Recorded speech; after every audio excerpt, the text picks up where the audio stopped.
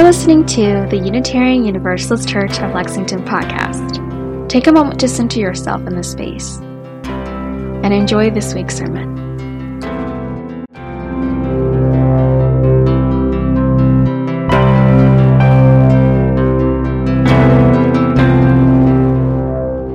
So the reading this morning is called Snowy Night by Mary Oliver.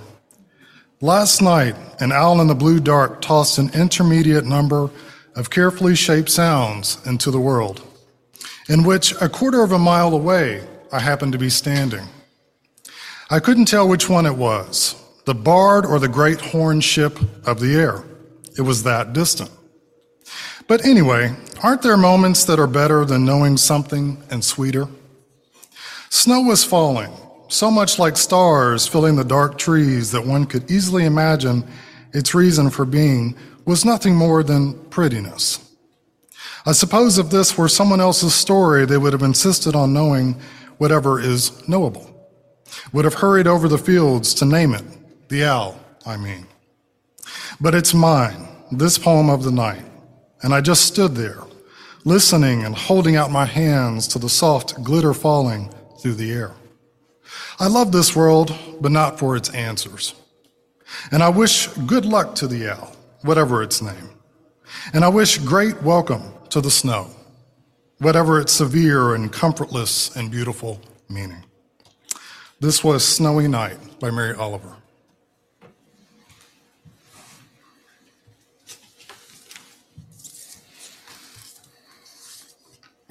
Happy solstice! Gott Jul! A blessed winter, almost. In a few short days, the shortest of days, will descend upon all of us, as it does every year.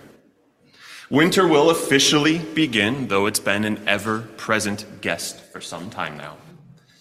Today is the perfect Sunday before the solstice. A few flurries dancing around the air this morning, a crisp, chill winter skies.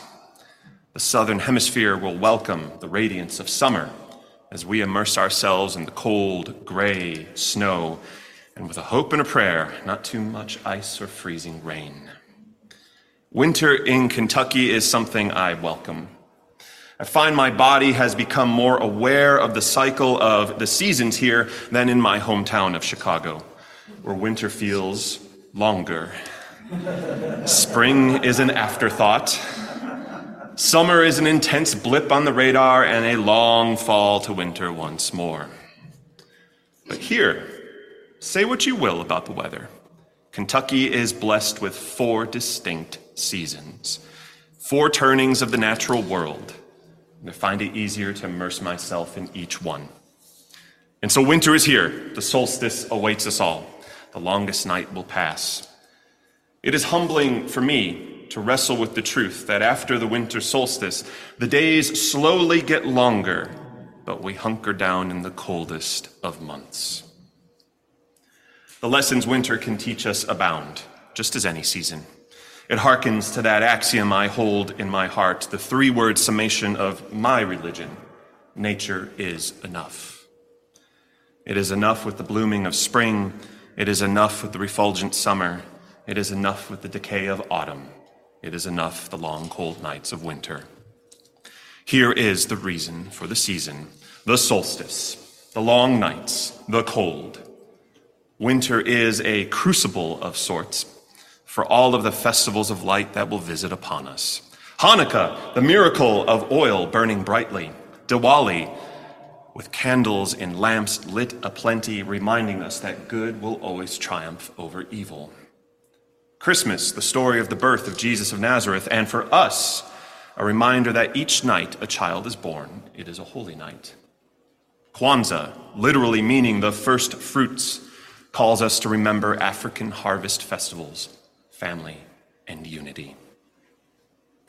Winter calls us, as we sang not long ago, toward a common center, and in it, strength we claim. These festivals are such a center. They call to us, secular or religious, year after year. And many are anchored in or around the solstice. This year, I'm thinking of Yule especially, a day that was celebrated amongst Germanic, Scandinavian, Anglo-Saxon, Finnic, and several other peoples. I try to imagine my ancestors, the Brittonic, Celtic, and Nordic peoples, looking to the passage of seasons in the frigid north of Scandinavia, the grey islands of Ireland and Britain, and knowing that the good green spring was not far off. Have you contemplated your ancestors and their myths? The legends they tell around hearth fires on winter nights while working fields and tending animals. Perhaps your ancestors come from somewhere where rainy season was more common. What monsoon legends are in your very bones?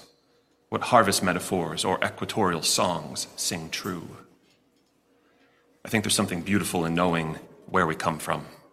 While the myths, legends, rituals, gods, goddesses of ages past may no longer speak truth to our heart, reconnecting with them and where we come from, I truly believe this. It heals a disconnection that our modern world has wrought upon us. And so I'm thinking of winter nights in the Northern Hemisphere, right here, right now. Now, stories would emerge on those nights. How could they not? We are a mythopoetic species. We like a good story. And you've probably heard some of them. The Oak King and the Holly King, who will triumph this year in their epic battle throughout the ages. The Green Man will be reborn yet again. The elder veiled goddess of Celtic mythology will consume a tonic and return to her youth in spring. And this is but a few. There's one story I'm mindful of this solstice, this Yule. It comes to us from Norse mythology, the story of the god Balder. Anyone know it? I saw a couple nods. Excellent. It's a wild story. And as an aside, whenever I read stories of gods or goddesses, I ask myself, what is this telling me about us, about human beings, right here and right now? Now, Balder, if you ever want a close look, he's right over there on the table. According to Norse mythology, son of the goddess Frigg and Odin, the All-Father, was the most beloved son. He was brave, courageous, good-looking, radiant, a bringer of light and love, and yes, we all love Balder in the realm of gods and humankind. So beloved was Balder, his mother Frigg went to everything in all of creation and existence. And here's a side note real quick. In many polytheistic belief systems, they're animist. Everything has being. Rocks, plants, water, dogs, the sun, air, shadows, dirt. Everything is alive. Everything is so fully radiating presence. I'm not quite sure if a rock has a soul, but I like the attitude such a belief inspires, to treat all the natural world with reverence. Anyway, so Balder's mother goes to everything and asks them all to swear an oath, a sacred oath, that they would never harm her son, Balder. And she succeeded. And the other gods and goddesses would end up playing games with Balder, where they would throw knives or shoot arrows at him knowing he was invincible. Could you imagine?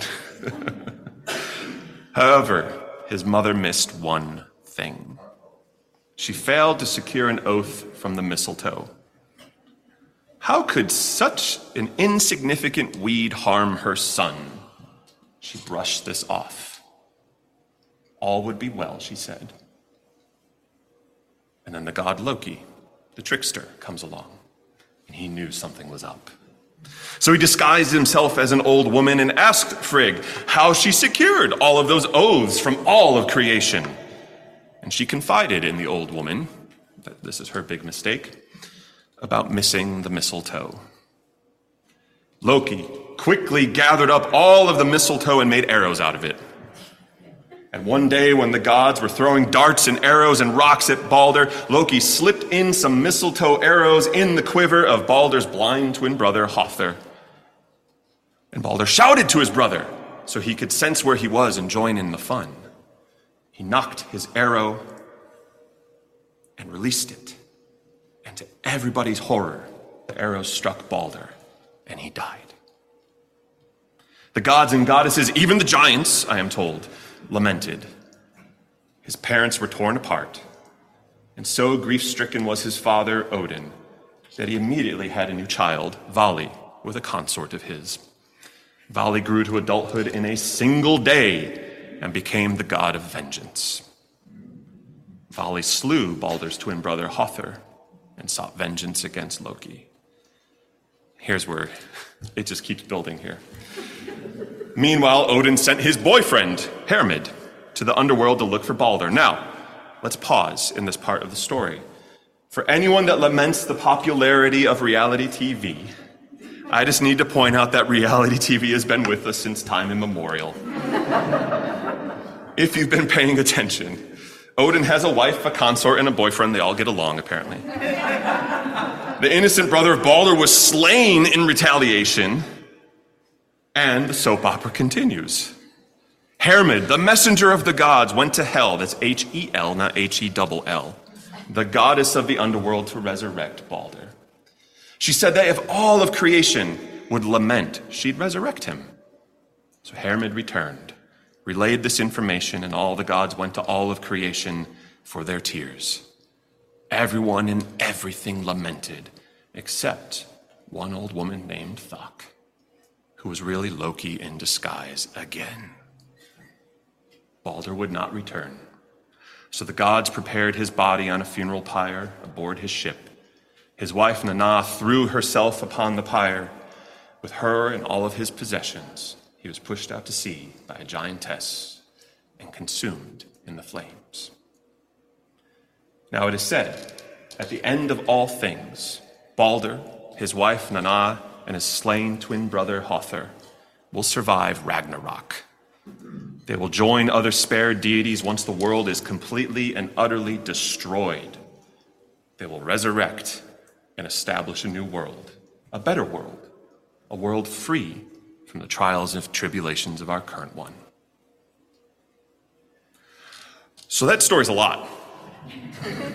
It's got everything. It's got drama, betrayal, giants, the underworld, boyfriends and girlfriends, tricksters, vengeance, and hope. And if many of the themes sound familiar to you, chiefly a sacrificed God who will one day resurrect in glory, you are not the first to make that connection. Each winter solstice, the Yule, the death of Baldur, is commemorated, and the hope of his return grows each day with the returning light. Change out the names of the story, and you have several other similar myths throughout time. Universal hopes about warmth and light and a new world just out of reach. I'll just say this. I like the Norse gods and goddesses. Many of them are all a hot mess. There's no illusion of perfection. They're just like us in many ways. They're extra in everything. Extra dramatic, extra powerful, extra with this and that. And I like this story because in asking what this myth tells us about human beings, you get a great soap opera out of it. But you also get to the common center we all face when winter comes. Hope in the returning light. And yet it is a hope delayed. We're also reminded in this story that the darkness is not an evil thing in and of itself. In many modern celebrations of the solstice, it's about defeating the darkness, vanquishing it, seeing it as an evil to overcome. But Hermod, the messenger god, goes willingly into the darkness of the underworld, where Baldur sits side by side with the goddess Hel. Remember, that's H-E-L. He is not suffering there. And the dark of the underworld is a welcoming embrace that will protect him from the end of the world. Now, the truth for us is to remember balance. There is goodness to be found in the darkness, and evil too. There is goodness to be found in light, and evil too. How many messengers of the light, those who proclaim to bring us good news for a brighter day, turn out to be bringers of sorrow? And when in your life have you resisted the darker moments only to find a richness within, an opportunity to grow that you did not expect? It is interesting to me that in all these festivals of light, there is almost always a sense that from the darkness, a new world will emerge. Perhaps that new world is an end to war or vanquishing evil. Perhaps it's a renewed earth or an entirely new creation, or maybe it's just a personal transformation. But darkness provides, just as the winter does, a crucible of transformation in these myths. And we can wonder and we can hope in our lives and as a community. Now there's a great Zen koan that goes quite simply. When it darkens, darken further. The winter solstice is a call to darken further, to see the night come swiftly, to take notice of winter's arrival and then to balance it all out, to kindle a flame of hope.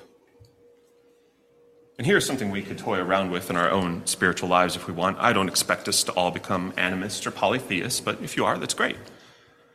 But what if you greeted the dark as a friend, and the light too? What if you let them both envelop you? What lessons await you? It really is about paying attention, but going one step further. Pay attention and immerse yourself in the moment. Pay attention to the short day, the quiet of snowfall when it comes, the beautiful terror of freezing rain and ice.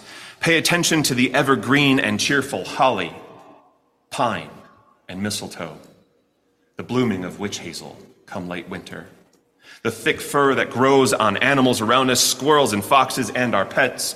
What birds are in the sky this time of year? Pay attention. What stars shift into focus? Orion is rising. Jupiter and Mars are in their full glory. Pay attention to how you feel. Are you feeling invulnerable, like the god Balder? Watch out. For we know none of us are truly invincible. Are you waiting in the darkness? What does it tell you? Are you itching to kindle fires in the night? For what hopes do you kindle such flames? This is the promise of solstice. This is the foundation of the time we are all in. May you all darken further this winter twilight. May the festivals of light bring you joy. May blessings abound. A blessed solstice to you all. Gut Jul. Winter is here.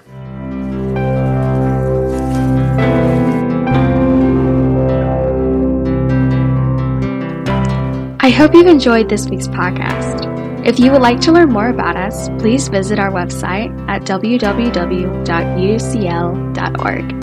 where you can find more information about our grounds, staff, and upcoming events. You can also subscribe to our e-news there and learn about our virtual service offerings. We'll see you next week.